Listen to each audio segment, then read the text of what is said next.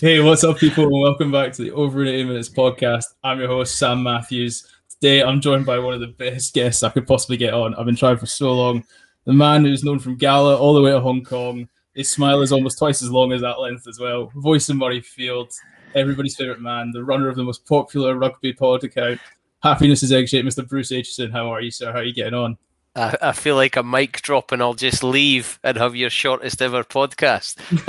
That is quality introduction skills. I love that. Thank you. I learned from the best. I've been sat watching Edinburgh for 5 years. I don't know about that. Mate. No, it's a pleasure to have you on. Most important question I'm going to ask you. How are you? How are you as a person? Yeah, I'm good. I'm fed up. I'm happy. I'm emotional. It's a strange thing at the moment, I think, is the best way I can sum it up. I'm desperate to see people and be part of a crowd, and I want to watch sport, and I want to go places, and I want people to come and visit, and all those things. So I'm feeling the same frustrations everybody is, but I'm also very grateful for what I've got. Family and myself are healthy, touching wood, as we say all these things, and life is generally quite good, but I'm done with this situation. I'm ready to get back to seeing people and mixing with people and being places. I think you're preaching to the choir there. I, for one, am absolutely fed up. I miss not having to book a table in a pub. I miss being able to go, do you want to go to the pub, and not planning it for in the middle of May, going, do you want to go to the pub in August?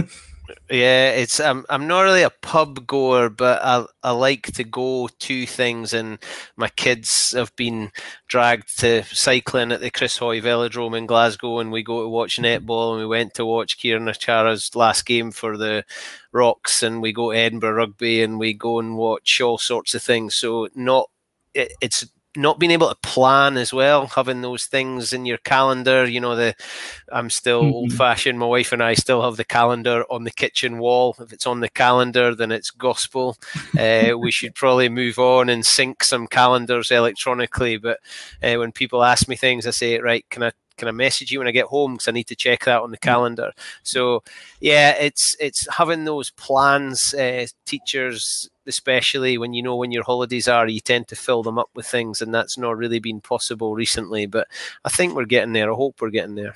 No, I'm the exact same. Mum and dad still keep the calendar on the wall, and I can do anything I want. I'll find it written there.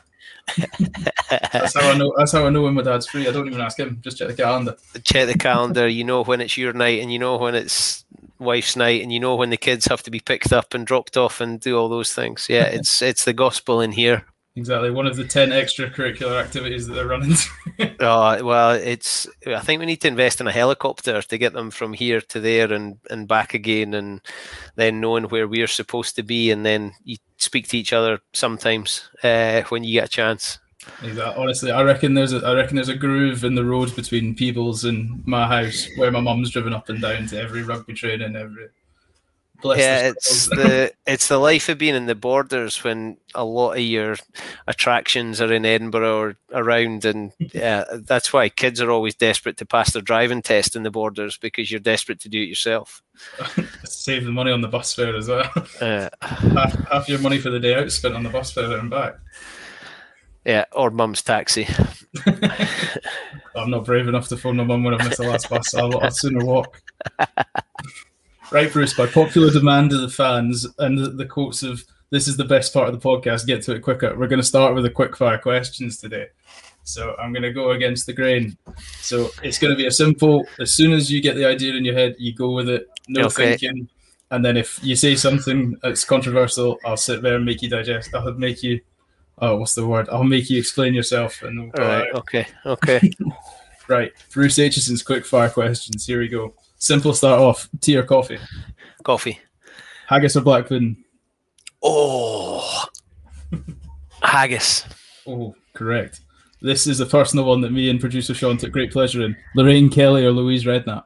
Louise Redknapp. We're going to get back onto that later. I mean, you've pretty much come up, not saying pub guy, but night out or a night in? Night out. Night out. Pints or cocktails? Pints. Oh, different answer to me. Would you rather have scored a try or made a try saving tackle? As a 10, I know your answer. But... Well, I don't think I did either of those. So I'll go with score or try just to see what the feeling's like. You were the one taking the big hit as you just offloaded and put somebody through. That's what we'll put it down as. I don't think I even had the ball long enough to be given a big hit. I'll tell you about my teacher's comments playing it. Gala or Edinburgh? Edinburgh. Playing or coaching? Playing every day of the week and 3 times on a Sunday. 7s or 15s? 15s. Best sevens tournament in the Borders? Gala. Marooned at Gala in August 21st. No plugs on this thing? No plugs. No, I'll be there. I'll look see you there. Right, how'd you like your steak cooked? Used to be in the olden days well done, but now I would say medium. We'll convert you eventually. If it's still mooing, then it's ready to be eaten. I don't do blood. You don't do blood? Don't do blood. Nah. Oh, you would have hated my old workplace. Don't do blood. Nah. Stone Cold or The Rock? The Rock. There we go. We're done. Easy as that. All we've got to do is easy as that. Right. First one we're coming back to. Why Louise Redknapp over Lorraine Kelly? And I want you to explain why I chose that question, because I know it, but the viewers might not know it. And you've got some great stories with those two. Well, I don't know if I've got great stories with either of them, but Louise Redknapp is from the days of Eternal, and then when she went on her own, I still would rather she was referred to as Louise Nerding, but that one really is a bit creepy.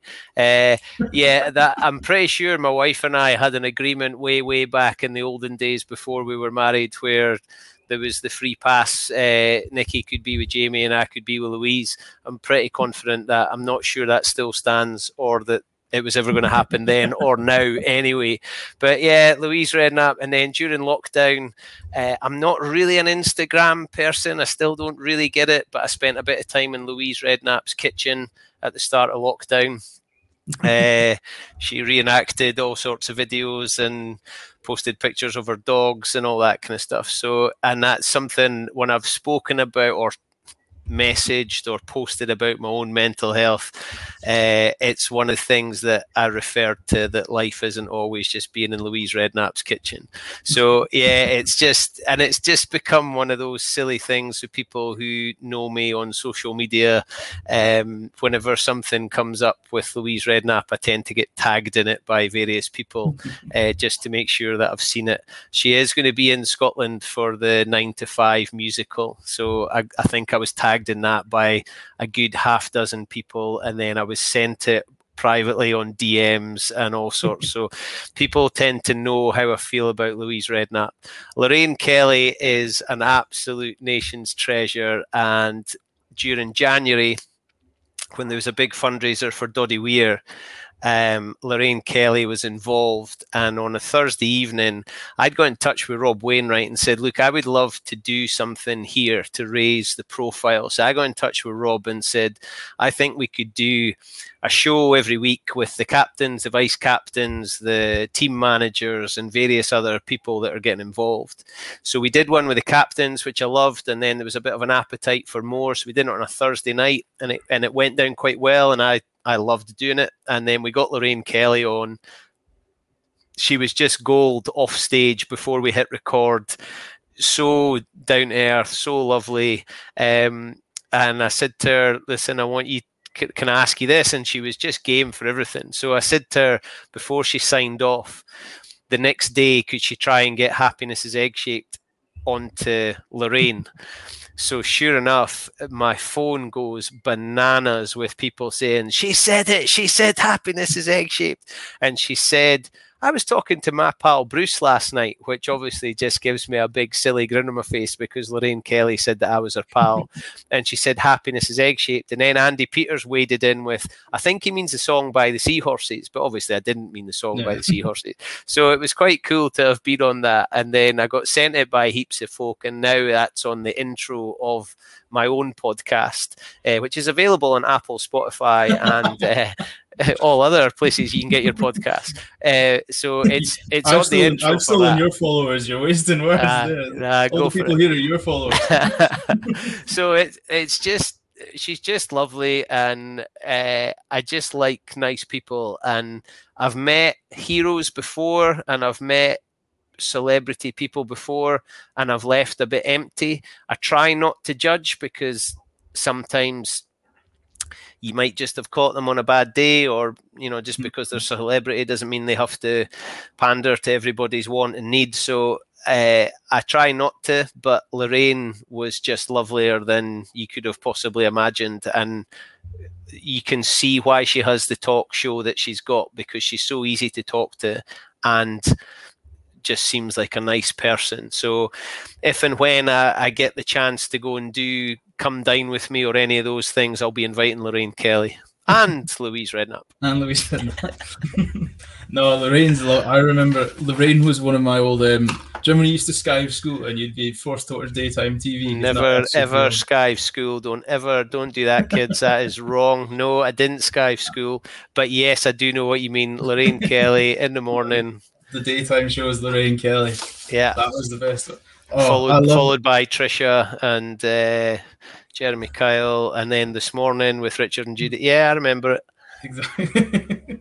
This was it. This was last week for you. This was when you were a teacher. Never skive school as a pupil. Yeah, 3 periods. I don't know. Oh, I don't know how you find the time to do everything, Bruce. You're more up to date than me, and you've got like 6 different things on the go. But it's all just nonsense. It's all just nonsense. That's the best bit. You do exactly what you do. You spread happiness, so that's not nonsense. Well, I try. Although you don't see me when the laughing stops. You don't see me when the camera's off and I become the miserable, evil genius that I'd like to think other people do. I can't imagine. I don't think you've ever said a bad word to anybody. Oh, you'd be surprised. Except when Kelly Brown says that Melrose is better than.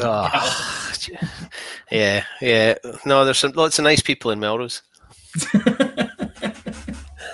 You're just yet to find them.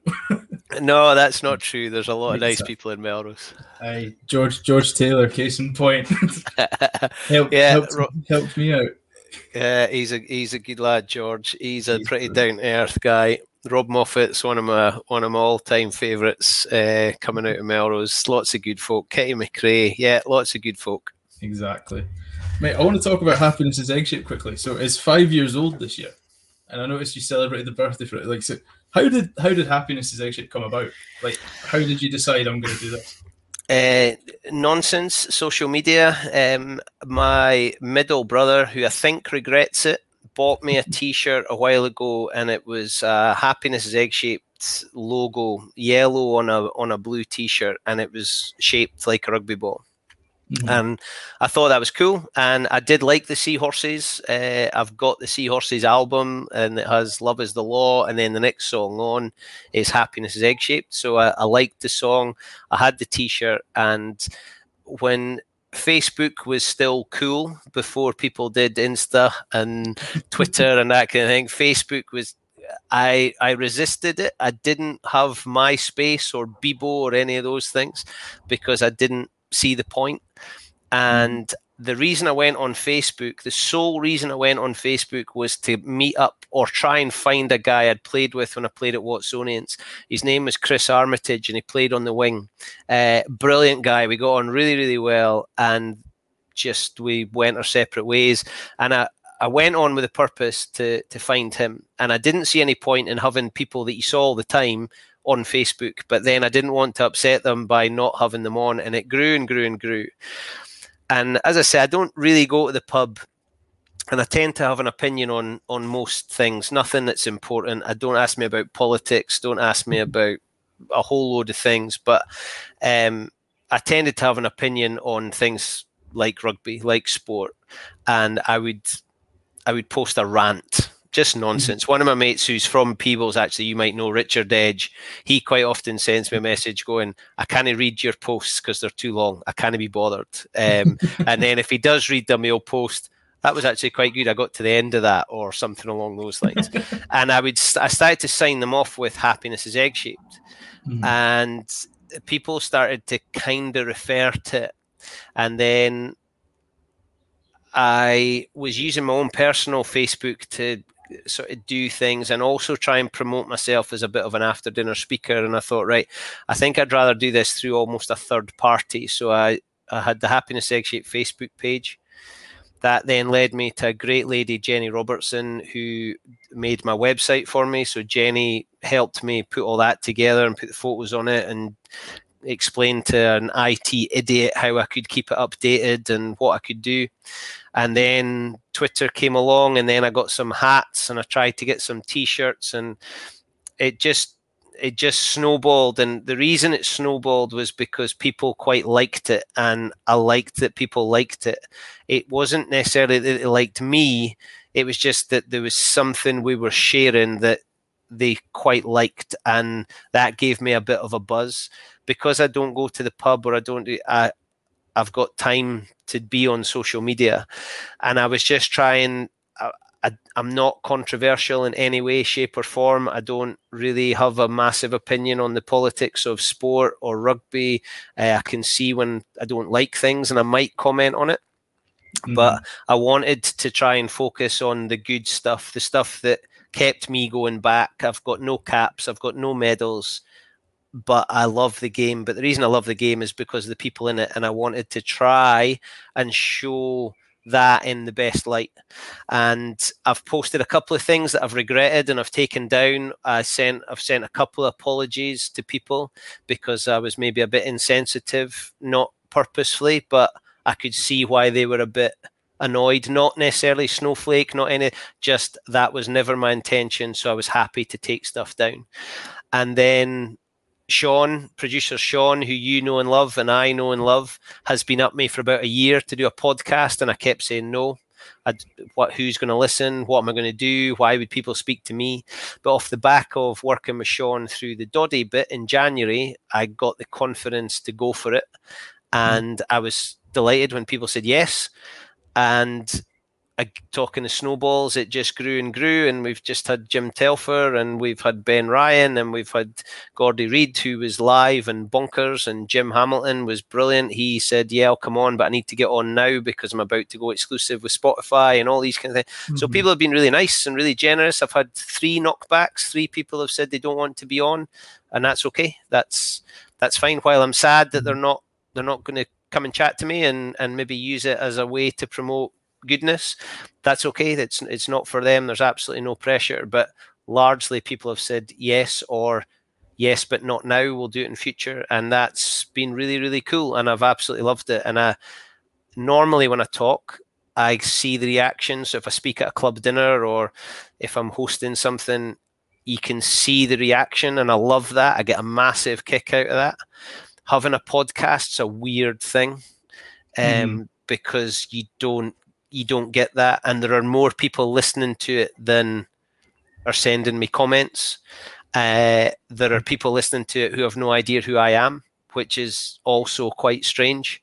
And I don't listen to a lot of podcasts, but when I do, it tends to be if I'm going on a long journey, which I don't do often anymore, or I'm in the shower. So I think it's quite funny that people are possibly listening to me when they're in the shower. You should just in your next episode just be like, and for you that's in the shower right now, make sure you wash your back or something. Just send little random things. But no, because your podcast is incredible. Your podcast is, I've commented on your post today because today you actually posted about how you just came on this journey and you were going on about it. And I said it was a big inspiration because, as you put there, I met producer Sean through work and he knew you. And ironically, he asked if I knew you and you knew me. And we went, no, we only live 20 minutes apart. We've never met each other.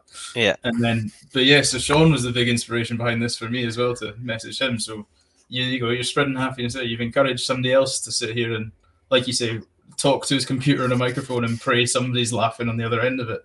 And see that, and that's really cool. Like I don't know if I need it. I don't, like, you tell me that is a really nice thing for me to hear. Like that's really cool. That wasn't my intention, but what an awesome side effect that you decided, right, I'm going to do this now. Whether this doesn't need to make me money, or I'd love it. Like, don't get me wrong, I would love it to make me money, and I could this could be my job, just talking to people, but it's unlikely, and it's probably the same for you. But we're doing it because we enjoy it, and people listening to it enjoy it. Sean, I think, likes helping us. It's made the world a much smaller place as well, and at a time, you know, there's been a lot of luck along the way, and I'm a great believer in luck, but I'm a great believer in taking opportunities, and it's amazing how lucky you can be. And lockdown has helped because people have been needing things to listen to, so they've run out of the good things, like Jim Hamilton's one and Ben Ryan's one and Damien Hughes one, so it's like, right, next on the list is Bruce, right, we'll give that a go. So that's, but I'm happy with that, and I because I'm enjoying it. It's a bit like my rugby career. I've got no medals or caps, but I enjoyed it. You know, I'm not getting paid for doing a podcast. I'm not the top of the charts, but I'm enjoying it. So I'm going to keep going. And when the fun stops, I'll stop. No, it's exactly like you said. Like because I remember I messaged you. I think it was for your birthday, and I messaged you saying because I think it's like you say, on especially on social. A lot of people are so quick to comment when they don't like something, and a lot of people comment when something goes wrong. Yeah. But and I was thinking this to myself. This was a couple of weeks before I started this, and I went, "When's the last time I messaged somebody just say, hey, that thing you did was pretty cool?" And I really made it a mission to do so. I ask kids to do that. It tends to be at the end of term. I say to them, right, not me. Don't message me. But what I want you to do is to send somebody an email to say thank you. Whether that's a teacher or whatever it is, send somebody a message to say thank you. The other bit to it is my kids heard me on the phone complaining to a helpline, and I really gave it to them. And I didn't swear, I wasn't abusive. I just said how ridiculous the situation was, and they heard me. And I didn't like that because they're not used to seeing that. My kids have had it's been pretty, not easy. It's been nice. They've not heard daddy shout or that's not true, because they quite often shout referee at the TV, because that's what they heard me shout on a touchline. But they've never seen that. And we were in a Pizza Express, and the waitress was going beyond what she needed to do. It was just me and the girls, and she was brilliant. She was so good. Brought them their stuff first and spoke to them and got them the crate, and I thought, right, here's a chance. I said, would it be possible to send the manager over?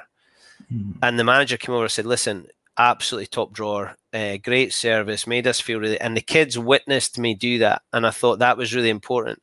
And he said, yeah, she gets a lot of comments, she is excellent, thank you, but could you put that online for me, please, because actually there's not much I can do with it, it has to be recorded. So I did, but they didn't see that. But at least the bit they saw was giving praise. And you're absolutely right, like, when do people go online to give reviews? When they're hacked off. Yeah. There's and like you're saying, I'm going to message somebody to say well done or thank you or that was nice. Those are great things. And I got a message for somebody I love to bits, Ali Little, who I taught with at Hawick and is from Langham, Scotland rugby player, brilliant lady, Ali. And I'd said during one of the Doddy things, you know, send somebody a present, and she sent me a message saying, I'm sending this to a friend of mine because and I thought, that's cool. Like, that's whether she was the only person that did it or there was 100, I don't know, but Ali told me she did it, and that's cool. And using not necessarily influence, but just spreading that kind of positivity is needed, I think. And I'm happy to do it, and I enjoy doing it, and I get a kick out of it when people do it to me.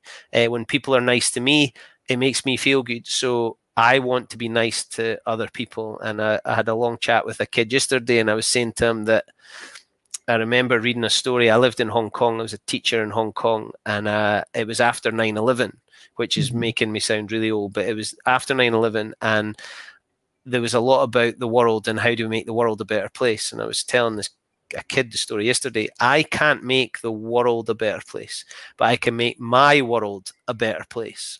And I read this story, and it was in Singapore, and this family had watched this old lady walk from home to the market every day and struggle with her shopping bags. So they'd put a bench outside, and they saw the lady have a rest on the way back with her heavy shopping bags.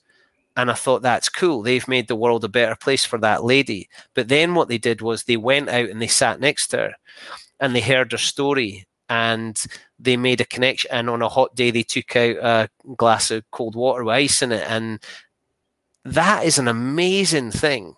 They made their little bit of the world that was in their control a better place. That's cool. That's something we can all do. I can't deal with vaccinations, Donald Trump, Matt Hancock, I can't impact on that. My oldest daughter's quite sensitive, hears things and watches things on the news, and she'll ask me about it. And sometimes I have to say, I don't know, sweetheart. I don't know. I don't know why that's the case. But what I do know is me and you can do this, and we can make sure that Granny and Granddad are doing this, and that we're okay. And if we could have everybody looking after their own little bit, then the big world would be a better place. But I can't control that. And this podcast has been interesting because somebody in Honduras has listened to the Happiness Is podcast. Like, what's that? Like, how, who, what did they get out of it? Like, I want to go to Honduras and meet this person. Yeah. But that's far reaching. I was just glad that somebody in Selkirk had listened to it, but actually there's somebody in Honduras has listened to it. And I wonder what that's done. I wonder if it made them smile. If that was all it did, then I'm pretty chuffed with that. If it made them go and put a park bench outside for the old lady that was struggling with her shopping, then even better. If it made them send a present to somebody they played rugby with when they lived in Liverpool, that's cool too. So yeah, it's as you're hearing, I love to talk, but I get excited and I get passionate about those things. There's nothing wrong to talk. It's like because it's what you said here is pretty much. So when I started changing my life around a little bit in the past couple of years, and I remember this one quote that stuck with me. It was from it was around it must have been the 2012 Olympics, because every sporting event I have of a memory seems to revolve around the 2012 Olympics, and it was the track cycling coach, and he went, I'm like, I need to be 10 seconds fast, or I need to be a second faster or something. Like, I'm never going to find that one thing that makes me a second faster. But I know I can go away and find 10 things that make me a tenth of a second faster. So by the time I've done all those, I'm the second faster. So it's like you said, you do a bunch of, if everybody did a bunch of little things, it turns into one big thing.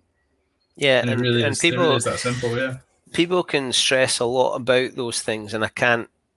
And sometimes I do, and sometimes things make me sad that I can't control, and that's also okay. You're allowed to be sad, and that's, you can cry. You can working with boys, and as I do, and teenage boys, I try and communicate with them around their emotions, that you can feel sad, you can cry, you can be frustrated, you're allowed to be angry. It's what you do with it that's then important. And I speak to the boys a lot about the straw that breaks the camel's back. So if somebody has heard something 10 times that day, you might think it's the tiniest little thing, but their reaction seems to be out of proportion. Well, the reason it's out of proportion is you probably weren't the first person to give them that bit, or you've just heaped something on top of what was already a big pile of rubbish. So my two big things that I speak to boys a lot about are responsibility and kindness, and those are big themes that I think cover all sorts of other things, and teachers and coaches and managers and leaders in industry, they try and distill things, and then people say, but what about this one? And that's fine. But for me, it's responsibility and kindness. And I feel like I can almost work every situation or story or, solution back to responsibility and kindness. No, I couldn't agree. Like on the thing you talk, like, especially as you say, you work with like young men, and it's like, there's nothing, like I say right now, like Sam Matthews, I'm 25. I like to cry some days. Nothing absolutely wrong with that at all. Like it's like you said, the straw that breaks the camel's back. Even just saying it out loud makes a difference to some people. And emotions are tough because you can't see them, and that's and the way you express an emotion, the way we express emotions are different, and that then makes it difficult to read. I mean, humans are bloody complicated, and we really shouldn't be if we could be honest. And that's, sometimes I throw stats at classes. I've done this a lot in the time that I've been involved in the pastoral side of teaching, as a guidance teacher, as a deputy head, and as a housemaster. I'll say to kids, 1 in 2 of us is, half of this class is going to have some form of cancer. Mm-hmm. 1 in 4 in here are likely to be LGBTQ plus. Like that's real. That's what it is out there. Now, some of that is not the case, but that's the world that we live in. And there are people in here who are putting on a face. They're putting on an act. There are people in here who are doing things online that they shouldn't be doing, even though you've just given me the correct answer around how you should behave online. Mm-hmm. And the emotion is the complex bit, the bit that makes it difficult. And emotions are so important for us to feel a sense of belonging and purpose. And, we want to be loved. We want to express joy. But for that, you also have to have those moments of sadness because it matters to you, and frustration probably because it matters to you. I think there's a difference between frustration and anger, and I don't often get angry, but it of course it happens. And as long as that behavior is managed and, we can explain it away, or sometimes I have to say sorry, we move on, and too many people are holding too many things in. And it's important that we find mechanisms to try and get these out, and that people feel comfortable enough to talk about them or do them or express them or write them down or do whatever it is. And I don't have the answers, and I'm not a mental health expert by any stretch, but I'm an expert in my own mental health. And I feel like I'm close to being an expert with the people around me. And that's one of the bits about the job I do. And having been a teacher, I'm not the best teacher. I'm not the best coach by any stretch. Technically, you could dazzle me with all sorts of things. But my strength is I kind of get people. I can read emotion. I think I'm quite good at motivating people. I'm completely disorganized. If I was to move the camera and you saw my desk, you would think, what the hell are you doing? But people is the bit I'm best at, and the bit I enjoy the most.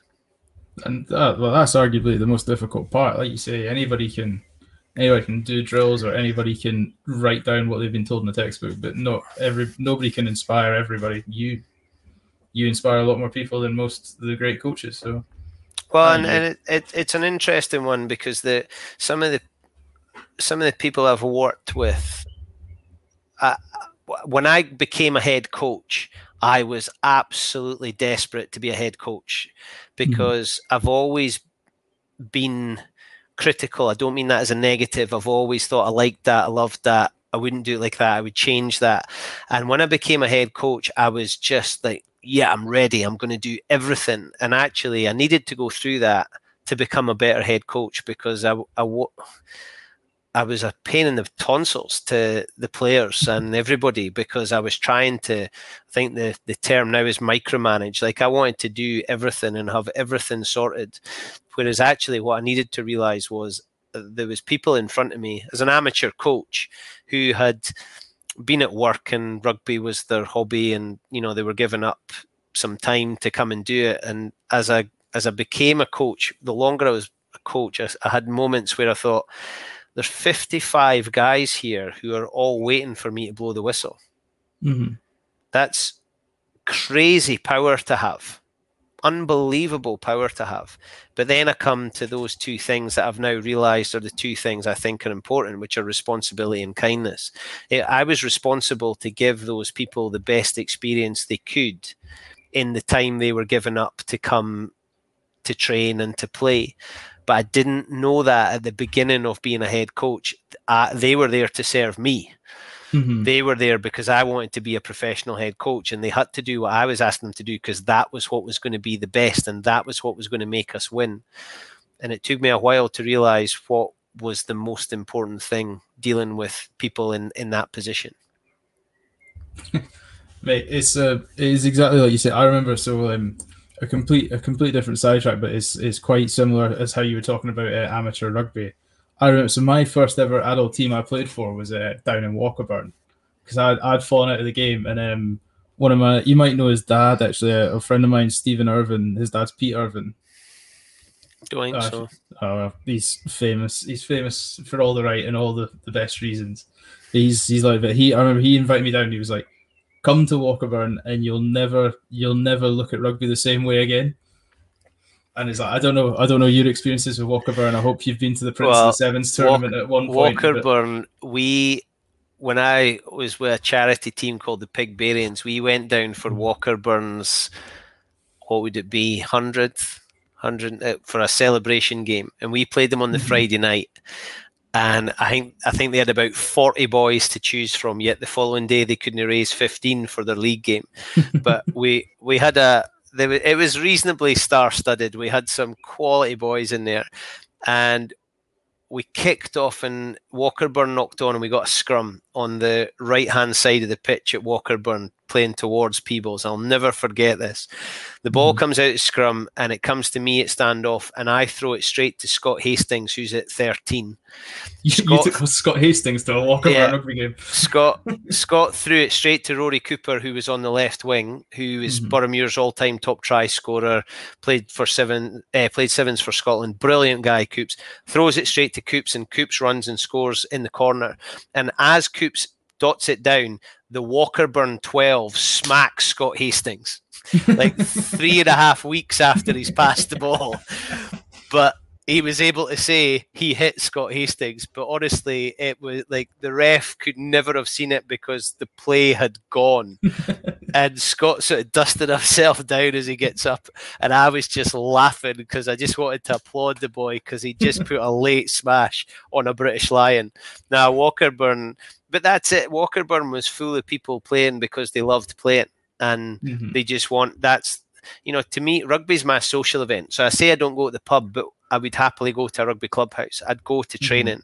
I would, when I played at, when I coached at Boroughmuir, it was some of the happiest, but some of the, I don't know what the word is. There was some challenges, but when I was coaching with Steve Bates, who had been Newcastle Falcons, the Borders. Batesy was an assistant coach, and Ben Fisher, who's now in New Zealand working for New Zealand Rugby Union, but a Boroughmuir legend.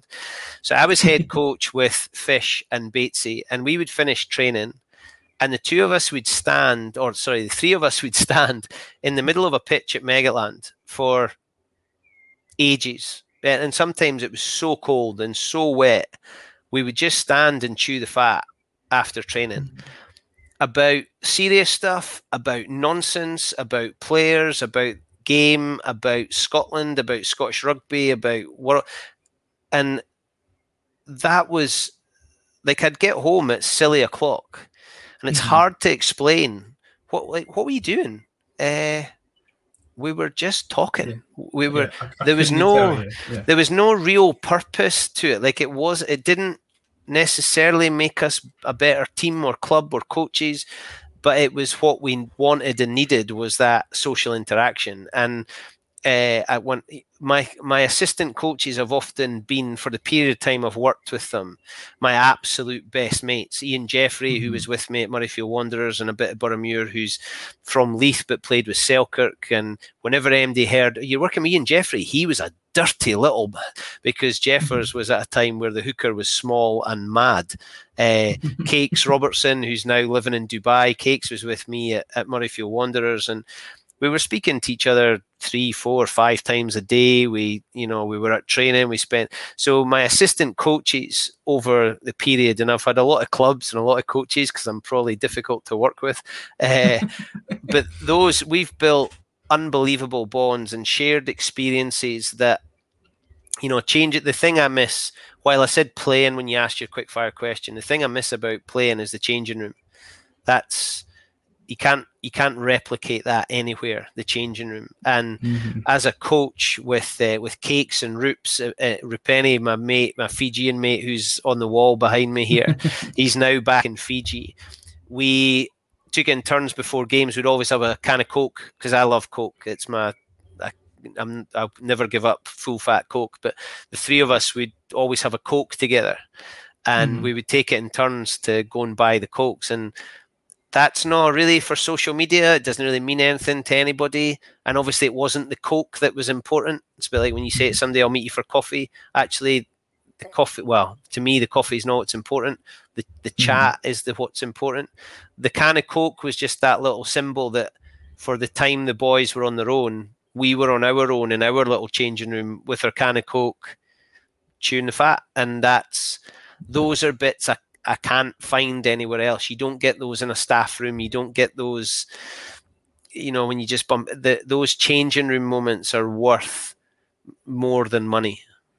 No, I completely. God, you're making me really miss rugby. and I do, and I would like that's.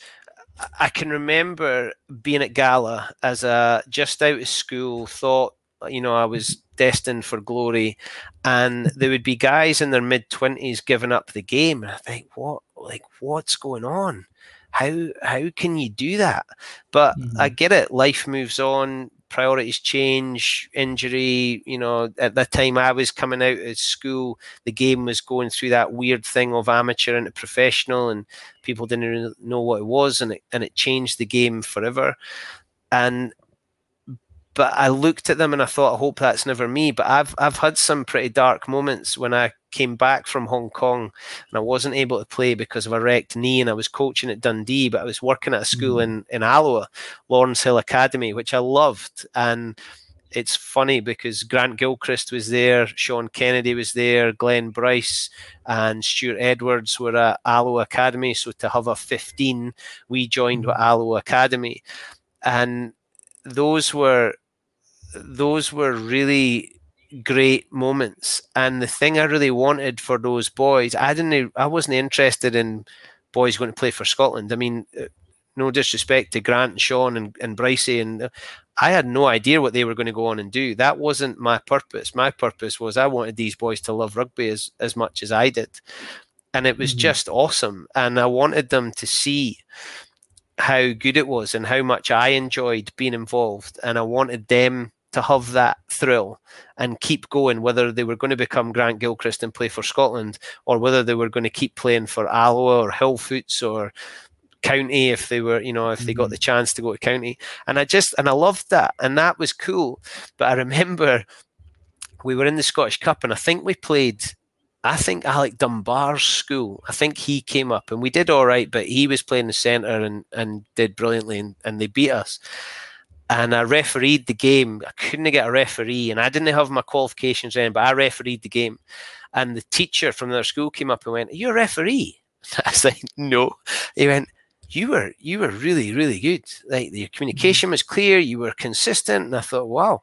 And I went home and I said to my wife, I said I might take up refereeing. And she went, "Well, you'd be good at it because you know everything about the game and you're a complete." You're allowed to swear for the record. And I thought, oh, right. So that's how dark I got at one point. I considered becoming a referee. I learned everything I know about rugby from a referee, so I'm not going to say anything. Yeah, but he was a very good player first. He was a very good player. He does remind me often that Gregor Townsend used to wash his boots, so that's what he used to tell me. Yeah, well, I'm not sure about that one, but he was a very good player. Oh no. I don't know. I won't say his name in case he doesn't want it said. But and he's from Stow, which is the centre of the universe. According to people from Stow. Yeah, it's the best place in the world. I'll be honest with you, I don't venture to Stow very often. It's because you're not allowed to. We don't let people like you in. Ross Ford now lives there, but he had to apply and go through quite a rigorous process to be allowed to buy property in Stow. I'm visioning a wee X Factor sort of panel with you. Yeah. No, it's not me. I'm not allowed. I flew the coop. It's my old man. Anyway, mate, I want to talk about Hong Kong because Hong Kong is fast becoming one of the centres of rugby in the world. What's it like living in Hong Kong and playing rugby in Hong Kong? Unfortunately, it's probably now a very different place. I'm sad watching the news about some of what's going on there. One of my good mates, Robbie McRobbie, who's an Edinburgh man. That's a brilliant name as well. Oh, he is. He's class. Robbie McRobbie.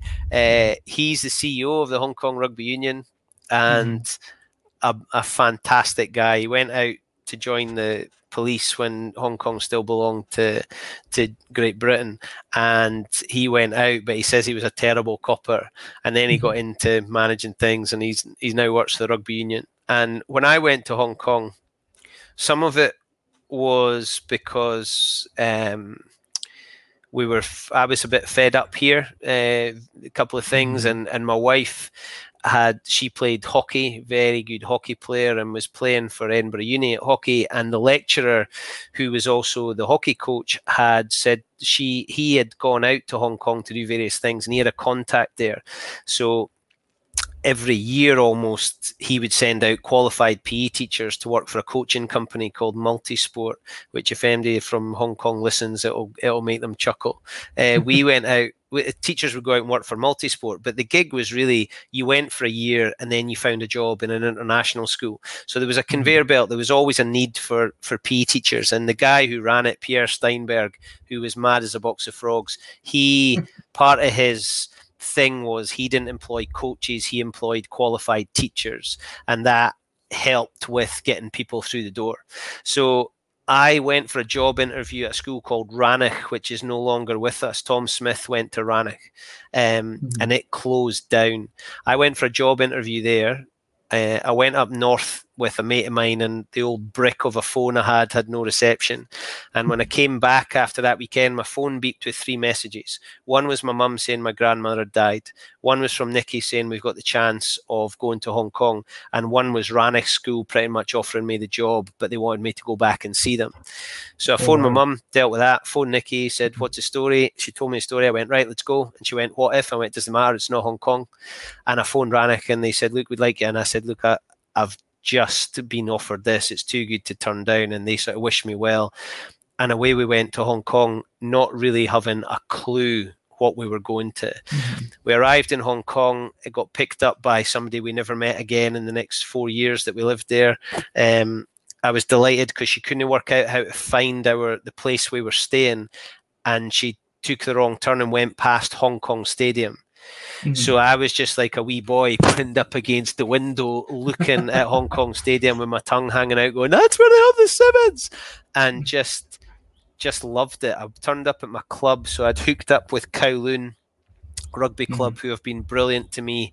And when I went to the Lions game at Murrayfield, we had a bit of a Kowloon reunion. There was a few guys up, and we met up, and it was just gold. And I turned up my first training session, and it was an outdoor bleep test in 30 odd degree heat and whatever the humidity was. And this wee pasty skinned kid from Stow turns up, and it was just, and they said, look, we don't want you to go too hard. So believe it or not, I could get to level 10 without much effort. So I got to level 10 and I dropped out, and they were like, yeah, just look after yourself. And I'm like a puddle on the floor.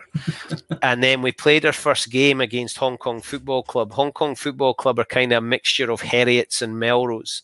And we were the poor relatives, and I had no idea any of this. And I turned up, and it was qualification for Asia, not Europe, qualification for Asia. So they decided they were going to run this Asian tournament, and I think the top 2 teams from Hong Kong qualified.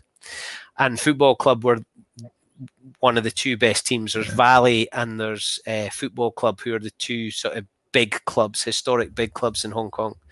We turn up, I have no idea who they are. Everything I touched turned to gold. And that was the strongest team we fielded that whole year. I dropped a goal. I kicked everything. Life seemed pretty good, but I was so hot. So I was exhausted after. But we beat club, and everybody was going nuts. And so this is quite a big deal. We then get showered after the game, and you know what it's like trying to cool down after you've been hot, humid, playing in the summer. And I just figure, coming from here, that after the match you put on your brown brogues and your chinos and a shirt, and you're no Hong Kong thong, sliders, shorts on, vest, and I'm So I am sweating buckets. And then we get to the Irish pub after for the after match, and I'm now cold because the sweat has now cooled. And guys are going to me, where are you going? What are you wearing? I was like, well, I just thought this was the after match. And it was a big deal. We then never won another game that season. We got absolutely pumped every single. Sometimes we were pulling boys out the bar to come and play for us. But they were so kind to me and made me feel belonging to Hong Kong. And Hong Kong taught me a lot. And the biggest lesson, and when people say to me, what was Hong Kong like? To me, it was a land of opportunity. And the reason it was a land of opportunity was I pretty much said yes to everything. Whenever somebody gave me the chance, whether it was going on a boat, a junk boat on a Sunday for picnic and a beers, and then you meet people who meet people who meet people. If it was, I got to coach the Hong Kong under-16s, not really knowing what it was. Turns out the Sevens get to play on the morning of the Sevens, so you get a free pass to the Sevens all weekend. The Hong Kong Sevens, the Hong Kong age groups they were the union that travelled. So the first year I was there, or coaching them, I was supposed to go to Sri Lanka, but the tour got called off because of SARS, something similar to this that we're experiencing just now. The next year we went to Bangkok, Doha, and Dubai. Wow. With the under-16 team. With Hong Kong, I did all sorts, and I just pretty much said yes to everything. And the people I met, I was playing with local Chinese guys who had picked up the game through some kind of program in their high school, with the guy who was running HSBC, with Cathay pilots, with school teachers like me, and it was a big melting pot. And the thing I saw here, the experience I had of rugby, people missed their work to go to training, or people missed their work to play games. Whereas in Hong Kong, people weren't there to play rugby. People were there pretty much because they were doing something professionally. So your team would change from week to week because somebody might be overseas working, or, they had this or that going on. So I realized then that maybe winning wasn't actually what was the most important thing. It was enjoying what you did. And I wanted to play for Hong Kong, and I did, not in a CAP international, and then I completely wrecked my knee. I needed to get an operation, which was tough. And as it turned out, that was when we left Hong Kong and came back to the UK. But Hong Kong was a place that, a wee boy for Stow, a village of 500 folk. My primary school had 60 kids in it, and I went to Hong Kong and just loved it. And I got to go back in January 2020, just before this world kicked off. And I was walking around with a big grin on my face. I was so happy to be back. I felt so confident, so safe. I was bumping into people, and they're going, I thought you'd left. And it was just so welcoming, because the expat community has to be, because otherwise you wouldn't last very long, and people like to have familiar things around them, so you look after your own. So the Scottish community in Hong Kong was unreal, and guys like John the Bruce was just so kind to me. Paul Mallon, who looked after me at Kowloon, Chris Marin and Fridge, who were Cathay pilots. My best mate Yid from Kelso came over. I was his best man at his wedding in New Zealand. So the connections that I made in Hong Kong haven't put me on a career path or any of that. They've just brought me so much in social interaction, opportunities, looking after me, being kind to me, telling me wind my neck in, building me up as mates do, knocking each other down, but always with immense love for each other, because we found ourselves in the same place at the same time, kind of having the same experience. And I try and get people to realize how important that is. If I could change education, part of it would be that for 2 years after school, everybody has to disappear, or after uni, everybody has to go somewhere and do something. Because I then came back as a 25-year-old teacher, a bit more worldly wise. I would hate to think mature, but probably able to cope with things. If I'd been a PE teacher at 21, I'm not sure I would have been a PE teacher at 23, but because I went to Hong Kong and came back at 25, I was ready for a lot more. I was a bit more battle hardened and emotionally able to cope with my own stuff, the kids' stuff, teacher stuff, being told what to do and where to be, and taking on a bit more responsibility. So Hong Kong absolutely shaped me. Still love it. Still love speaking to people from Hong Kong. Desperate to take my kids. Really, really desperate to take my kids. It's changed from when I was there, as places do. I left in 2005, so I've been away for a long time, but it still feels pretty close to home. No, I loved Hong Kong. I only got to go for it was like a 4-day flyover, for obviously the tour in 2017. So we stayed there, and it was one of my favorite parts of the whole trip was those 4 days there. It's not somewhere I would have gone on holiday. I would have gone for the sevens, but it's not, and I've never had the chance to stop over there, and it's never somewhere I would have thought of. Whereas now, I could happily go for 6 months, and I'd be like a pig in muck. I loved it. We went, and it's one of our favorite stories to tell. Like the family parties when you tell stuff like that, and we go, "Do you remember that time?" And we couldn't find. And do you remember? Those little books you get in like all the Waterstones and places like that. And it's like top 20 insider things to do in Hong Kong. And we went to one, and we couldn't find this restaurant for love nor money, and we thought we'd found it. And to what this day I'm convinced it's just some little Hong Kong woman's kitchen, and she's just not had the heart to tell people to stop coming in. And we went in, and I took one look at the menu, and I was trying to be vegetarian before going to New Zealand, which was a brave choice. And I opened the menu, and there wasn't a lick of English. And obviously, like I couldn't. I just went, and we looked at the woman, and there was this one guy there that managed to speak a bit of English, and we just went, whatever's popular, we'll eat that, and we'll just pay for it. And this woman just brought out this feast for us, and she was like so happy to just see like people that had clearly never seen Hong Kong before. And she was just like, "No, you're having this, you're having that, you're having that," and it was so much fun. I'd love to go back for it. Like I'd love to go with somebody who knows the place. Yeah, and go, this is where you're going. When my older brother came, and he wanted to eat out every night, so he was staying with us, so he wasn't paying accommodation, so he'd pretty much decided, right, we're eating out every night, and he'd picked in a Lonely Planet or a whatever it is, Rough Guide, he'd picked where he wanted to go. So the first night we took him to the place that was our first meal out, the American Peking on Lockhart Road, which is now closed, which breaks my heart, but that we took everyone there. Whenever people came into town, we took people there. And it was the first meal we had, and it was the last. We went back there before we got on the plane to leave for good. We went there for our last supper.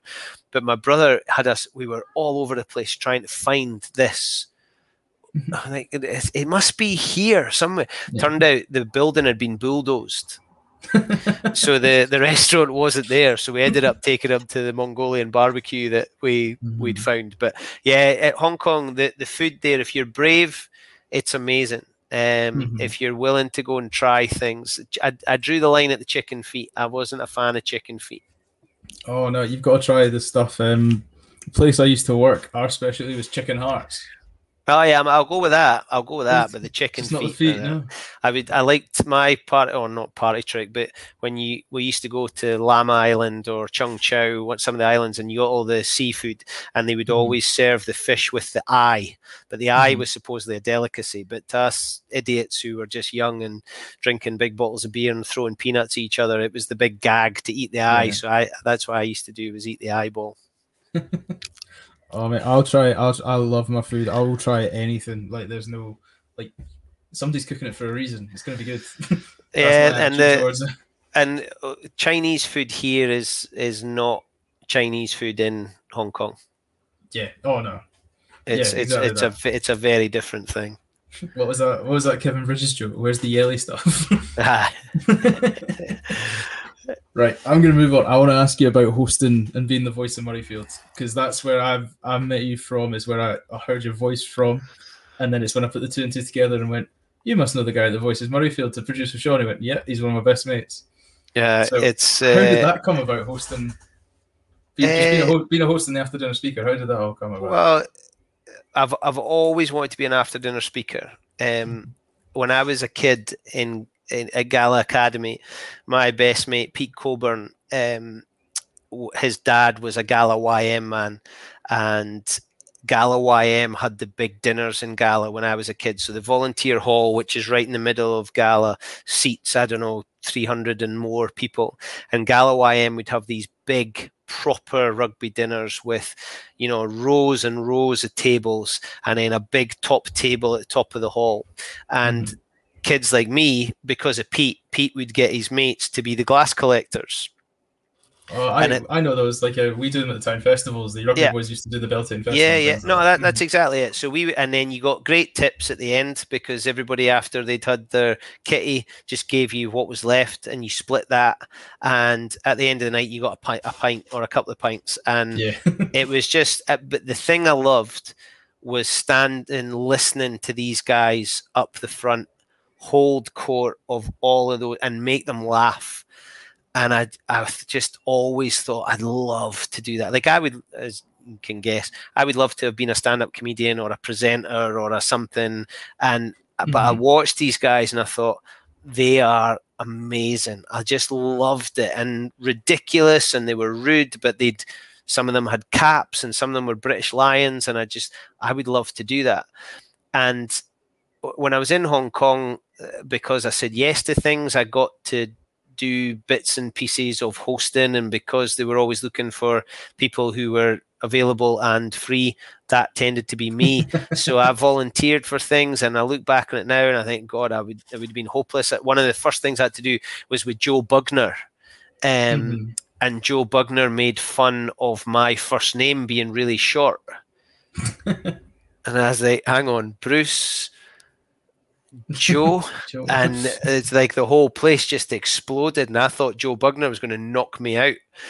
And a guy came up to me at the Sevens and was like, "You're the guy that took the mickey of Joe Bugner." And I was like, "Oh no!" But that was quite cool. And then I came home, and you know, Gala Red Triangle did a dinner, so for their under-16 team, and I went and did that, and I think I did the Wanderers under-18, and then I got asked about that, and I did a Burns supper, and I said yes. You'd be magical at Ode to a Haggis. I'd love to see you do. No, see, I can't. I do Toast to the Lassies, but I need to do the Address to the Haggis. I'd love to do Tam O'Shanter. I just need to put some time into it, because I would love to be able to do that, because that's another one that I've seen people do and thought, I'd like to do that. Actually, the first Burns supper I ever went to, I was speaking at. I'd never been to a Burns supper, and then I got asked to do the Toast to the Lassies. But I just said yes to everything, and I was always of the feeling that, well, I probably thought I was doing okay, but actually I needed all those to become anything like better. And then I started to get asked to do that rugby club, and then this rugby club, and I just loved it. And I loved it because it's not like stand up where that's what you're there to do. You're there to talk, and because those people tend to be people who they know where you're coming from, and they're not necessarily there. There has been heckles, but not many. They tend to be there to have fun, so they've already bought into the fact that you're here to entertain me. So I'm gonna get on board with that. So I love that feeling and that atmosphere. And then things started to pick up, and I started to get more dinners, and I was spending quite a lot of like April to June speaking Friday nights, Saturday nights, and I just loved it, and I loved meeting people, and I bumped into, I'd been a rugby club, and guys who'd come up that I'd played with or against, or we all knew somebody that knew somebody, and I just felt such a sense of belonging, and I loved talking. And then I think I started to get better. There was things I said and I now regret, but I didn't realize it at the time. And now I think I'm probably a bit more, not polished, because I'm not. Scotty Glynn, who's a big hero of mine. Scotty Glynn was a professional after dinner speaker for the Pans. Just an amazing guy, raised heaps of money for charity. Sadly died a couple of years ago, and I really miss him. He's actually up here. He's looking over me. I've got a picture of him up here, and he's watching me now. A big toothy grin, a toothless grin, I should say, watching me. And Scotty kept saying to me, "You need to lose the cards. You need to lose the card," because I always have cue cards with just a little bit on them to remind me. I said, "Scotty, I can't." He's like, "What's the worst that can happen? What's the worst that can happen? Just get rid of them. Just get rid of them." And I've never done it. And whenever I speak, I'm a wee bit emotional, because I'm thinking about him, because he gave me chances at dinners. And one of the best things that I would get would be a phone call, and it would be, hello, is that Bruce? Yeah, it's this guy from this place. Scotty Glynn said that I should get you to speak at our dinner. Like, I would grow 10 feet tall because getting Scotty Glynn's after dinner stamp of approval was the best. And I've spoken with professional after dinner speakers, and sometimes I didn't like that because they do actually have a connection with the people they're speaking to. But they're good and they're funny, but they're not for me. I've heard international rugby players who are great and can tell stories about being international rugby players, but I can't do that. So I can tell stories that the people who are sitting there listening to kind of get because they've possibly been in the same situation. And I've had guys come up to me going, I know that story because my mate was that. Those are the wee magical moments that keep you going. So I've still not answered your question yet. So what I was coaching. I forgot we're on a podcast. I've just been listening to you for an hour. I know. I'm sorry. Don't ever apologise for being funny. Don't ever apologise for being funny. I was coaching, and I love coaching. I love Clubland, but I got caught a wee bit in career, and I was having to commute. I was living in Edinburgh. I've got 2 kids, other things to be doing, but I was working in Hawick, so I was bushed, and I couldn't commit to club coaching, and I had to make the decision. I'd got the chance to be a deputy head teacher, and I wanted to do it, and I love Hawick, and I'd been at Hawick as a head of PE, and I felt I could help it get better, and I wanted to do it, but it meant that I couldn't do club coaching. So that I was sad about that. But what I could do was something that didn't have necessarily the responsibility. So at the time, Johnny Petrie was the CEO of Edinburgh Rugby, and I know Johnny kinda, and I coached at Dundee. I actually know his old man better than I know Johnny because his old man used to do the car park at Dundee High School, and we'd be in the bar after the game. Great guy, brilliant, proper salt of the earth Clubland legend. And I got in touch with Johnny, and I said, look, I'm not going to have a club commitment. I live at the back of Murrayfield. I'll be at the games mostly anyway. If there's anything that I can do, let me know.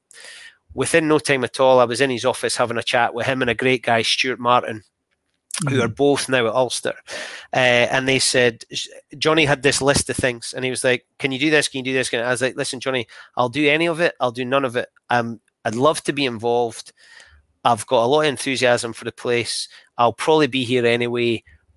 You decide what you want me to do. So it got kind of brought into a bit of sharper focus, but they were trying to make a change to the match day experience, and they'd brought in Callum Gallagher from Fourth One, who I love and is a fantastic, brilliant DJ, real pro, funny, daft wee Raj, but I love him to bits, and we get on really. He's been really kind to me, and Barry Wilkins, who's the Hibs stadium announcer, so we got on well, but Baz now is no Edinburgh because he's got so much going on.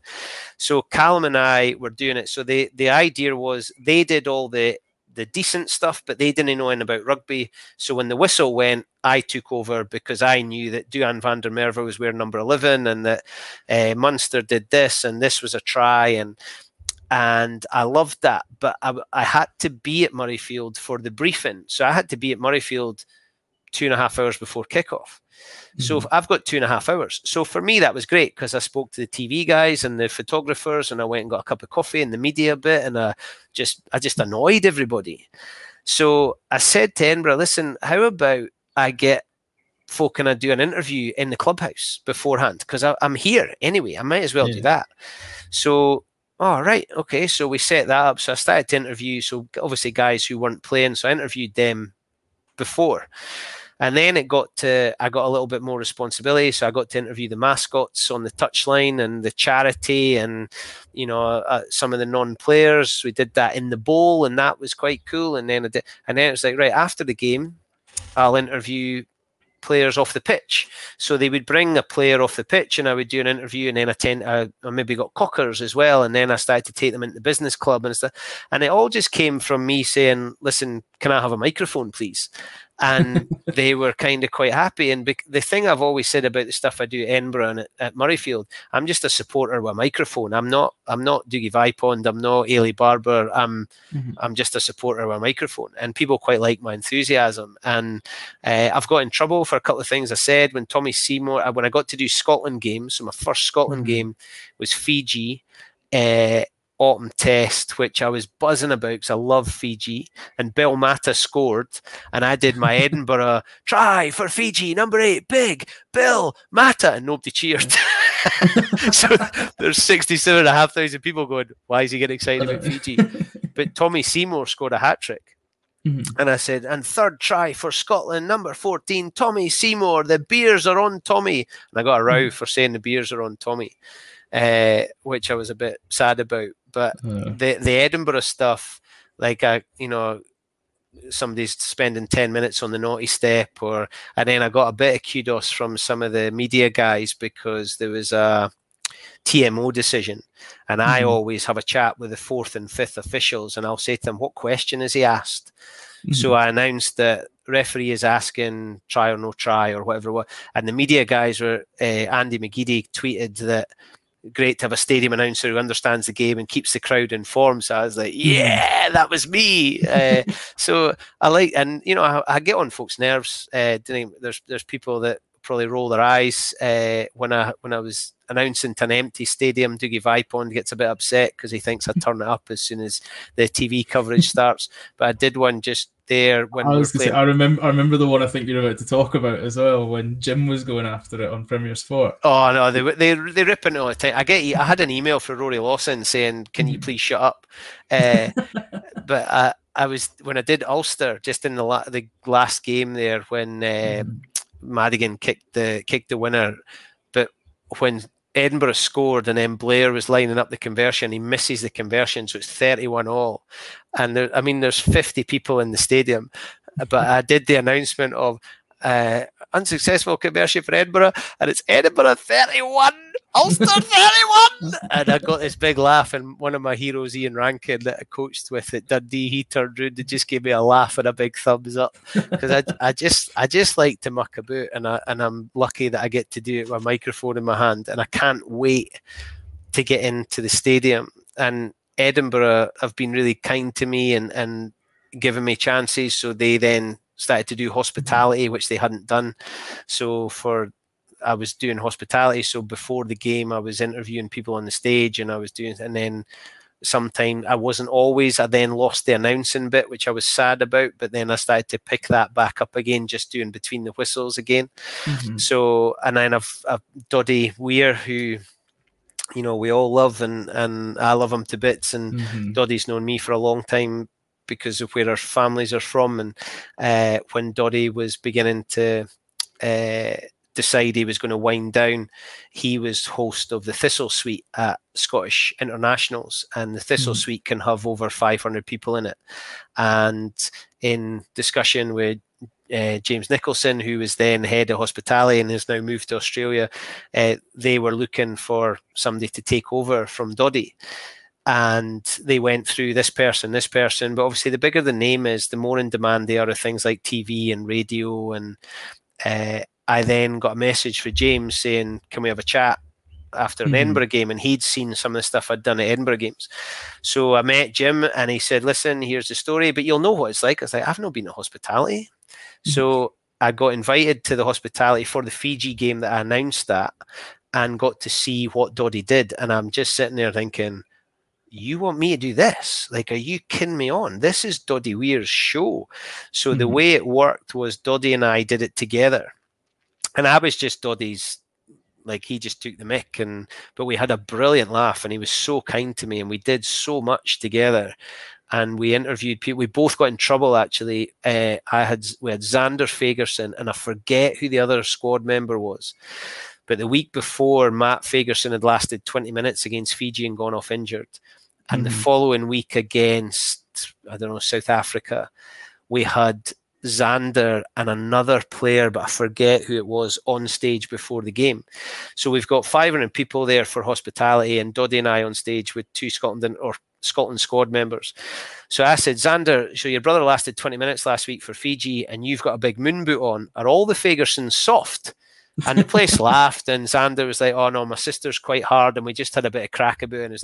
And then Doddy turned, and I wish I could remember who it was, but Doddy turned to somebody else and went, so why are you not on the squad? Is it because you're not very good? And of course the whole place just laughed. So, but then the two of us got in trouble. And now we have to just be not careful, but we just need to maybe be a little bit more respectful to the players. But then Doddy then had his last game against Wales in the Six Nations, and we had a big send off for him, which was an amazing thing to be part of. And then it kind of became mine, and that's. I feel very, very honoured and privileged to do it. I've met some amazing people with Brian Habana and young Johnny Beattie, who is a class act, and I've met lots of good people, and one of the things that makes me pinch myself a wee bit when I come off stage, or I was Doddy's photographer. People would come and want their picture taken with Doddy, and I would get the phone and I would take the picture. And then these people have come up to me and said, "Can I get a picture?" And I was like, "Yeah, who with?" And they're like, "No, with you. Like, your happiness is egg shaped." Yeah, but why do you want? Like, what's that? But it's if it means something to them, then that's cool, and I'm happy with that. And while it feels uncomfortable, and I'm not sure who they're showing that picture to, but go for it. And that's, a bit like I was saying before, when you meet somebody, that's the only little bit of snapshot they're getting of you. And I kind of want them to leave with a decent impression, selfishly for my own bit, but also hopefully they've left feeling a little bit better for themselves as well. No, I think I backed it. Yeah, exactly that. What you said. I mean, Doddy was the guest speaker at my last rugby dinner I was at all those years ago. It must be about 5+ years ago now. And I remember it, and it was like you said, it was the Doddy Weir show. Like, you could have heard a pin drop, because everybody's like, it's like all the forks went down, all the cups went down, nobody went to the bar. It was you sit and listen to Doddy for an hour, and I thought, like, it was amazing. He didn't know a single person in the room. And he had a joke for each one of the people, and he just went through them. And I think it was like he managed to say something that you'd forgotten about yourself. It was that funny. He's just the thing that I think people have forgotten is that Doddy was a really, really good rugby player.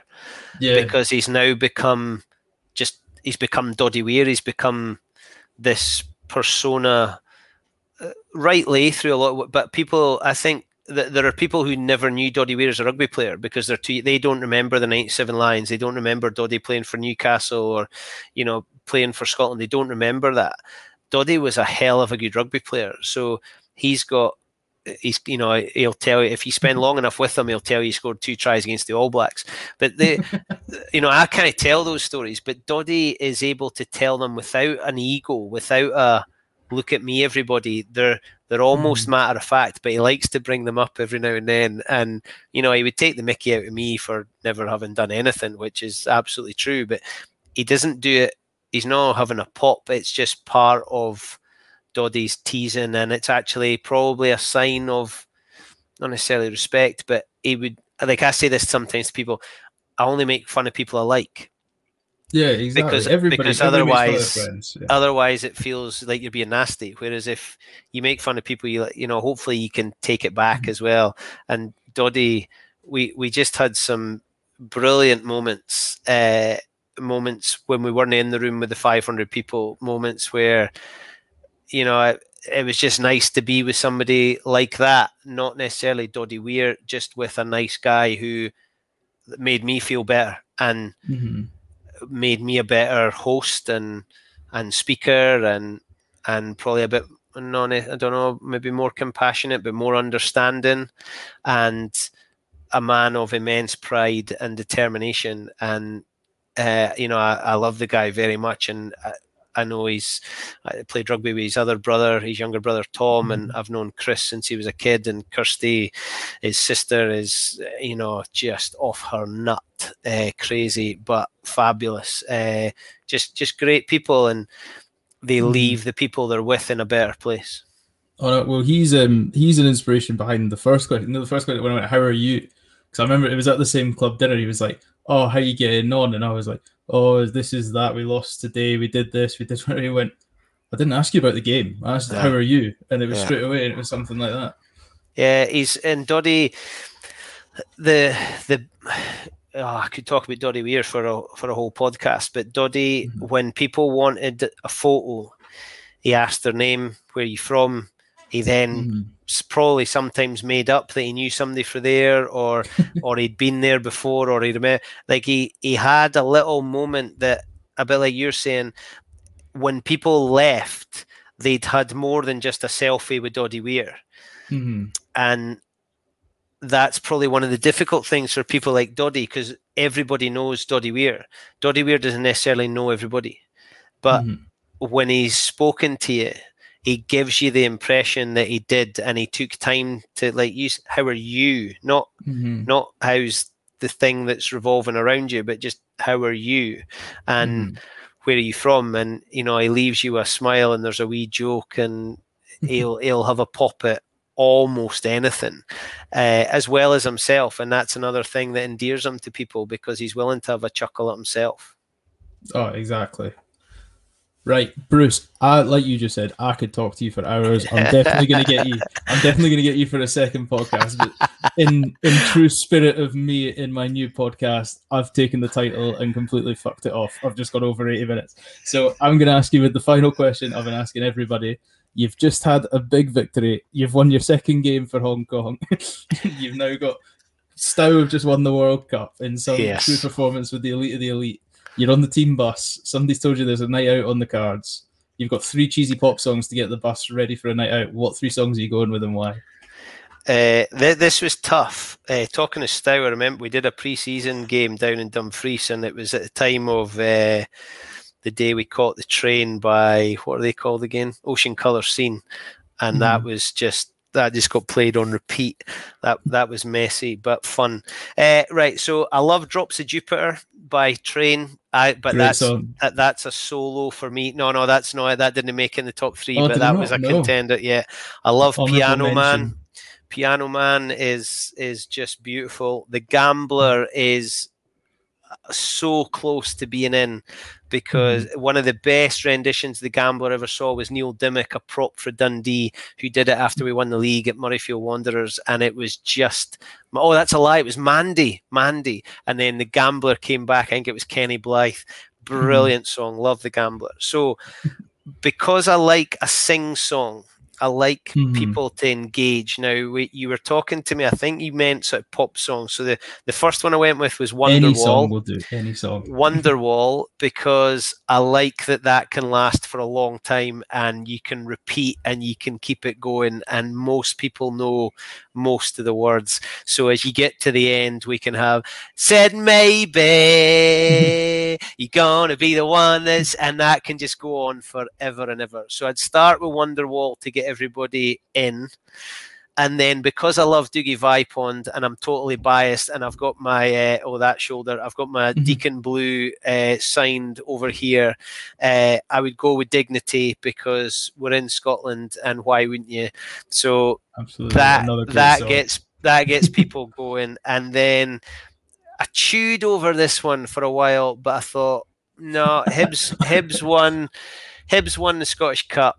In Hong Kong, this used to go off. If people knew you were Scottish, they would play this. So I think it has to be 500 Miles by the Proclaimers. Brilliant. I've got a quick. Those are the 3 best songs we've had so far. They're phenomenal. George came in with some belters because he brought back like old childhood memories of school discos, but that was phenomenal. No, it has to be things people can sing to and join in with. And I love when a rugby bus sings. It's another one of those moments that you can't put a price on. When people say, how do you sell the game? It's very difficult to quantify and put a price on how good the changing room feels and how good a rugby bus song is. Oh no, I was talking to Tom Lindsay about this, and we were discussing it, and I said my least favorite part about rugby was the 80 minutes of playing, because it stopped you having fun because you were too busy trying to win a game of rugby. Yeah, and there were days where you wanted the whistle, and there were days there's games I've played and coached that I wish were still going, but you know the game was then analysed through the most rose-tinted spectacles for however long afterwards, and in the clubhouse where, you know, that thing that does the rounds on social media every now and then, no great story ever started with, so we were having a salad, Yeah. You know, the stories that started in a clubhouse and the stories that started on a bus, and I'm not talking the ridiculous things and the, you know, having to pour people off. I'm talking those proper moments that you share with people that you're bundled together with for those moments, and you sing a song in, not in harmony, but you get what I mean, all at the same time. Yeah, And the belly laugh moments. yeah, and the feeling you get, I think that's what people miss when you hear about retired sports people. I'm not sure it is the competition or the medals or the winning. I think it's days spent at training, afterwards having a pint, having a cup of coffee, meeting up with them, what happens in the changing room, what happens on those are the bits I would pay for. No, absolutely. I would take a cold, wet Thursday afternoon and walk about any day, just for the stories. You see the workies come in, and I'd live for those moments. When I played football for Stow, I remember when we would play against Eyemouth, and the team could be completely different because they were out in their fishing boats, or the kickoff was delayed while we waited for the fishing boat to come in because they were still missing 3 players.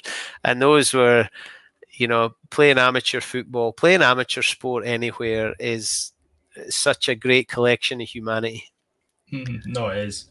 Right, Bruce, I'm going to have to stop because otherwise I'm going to find another topic, because I want to talk about Hibs, I want to talk about Scottish Cup, I want to talk about musicals. I'm just giving away teasers for the second episode now, but right, Bruce Aitchison, where can they find you on social media? What's the podcast? Because right, this is the last bit I'm going to say. I'm going to look directly in my camera. I'm not even looking at Bruce anymore. If you've enjoyed this podcast, this isn't even half as good as the stuff Bruce talks about on his. So you've got to go and find Happiness Is a Podcast, and that's the one. That is the one. Bruce, give them all the socials. Tell them where to find you. You're a gentleman. They'll find me Happy Egg Shaped on Twitter, kind of on Instagram, but I still don't really get it because I'm not down with the kids yet. Facebook's probably home. Happiness Is Egg Shaped, and then the podcast. Yeah, it's Happiness Is Podcast on all the places you get podcasts, and you can subscribe on YouTube and watch the video too. Although I don't know if you want me in your ears or your eyes, but there's a chance for both. Quick advice: listen to the Jim Hamilton episode and wait for the story about Alan Jacobson. I almost got sacked. I laughed that hard in my office that day. Chunk fitted my boiler. Did he? Yeah, some boy. He is some boy, Chunk. He is unique.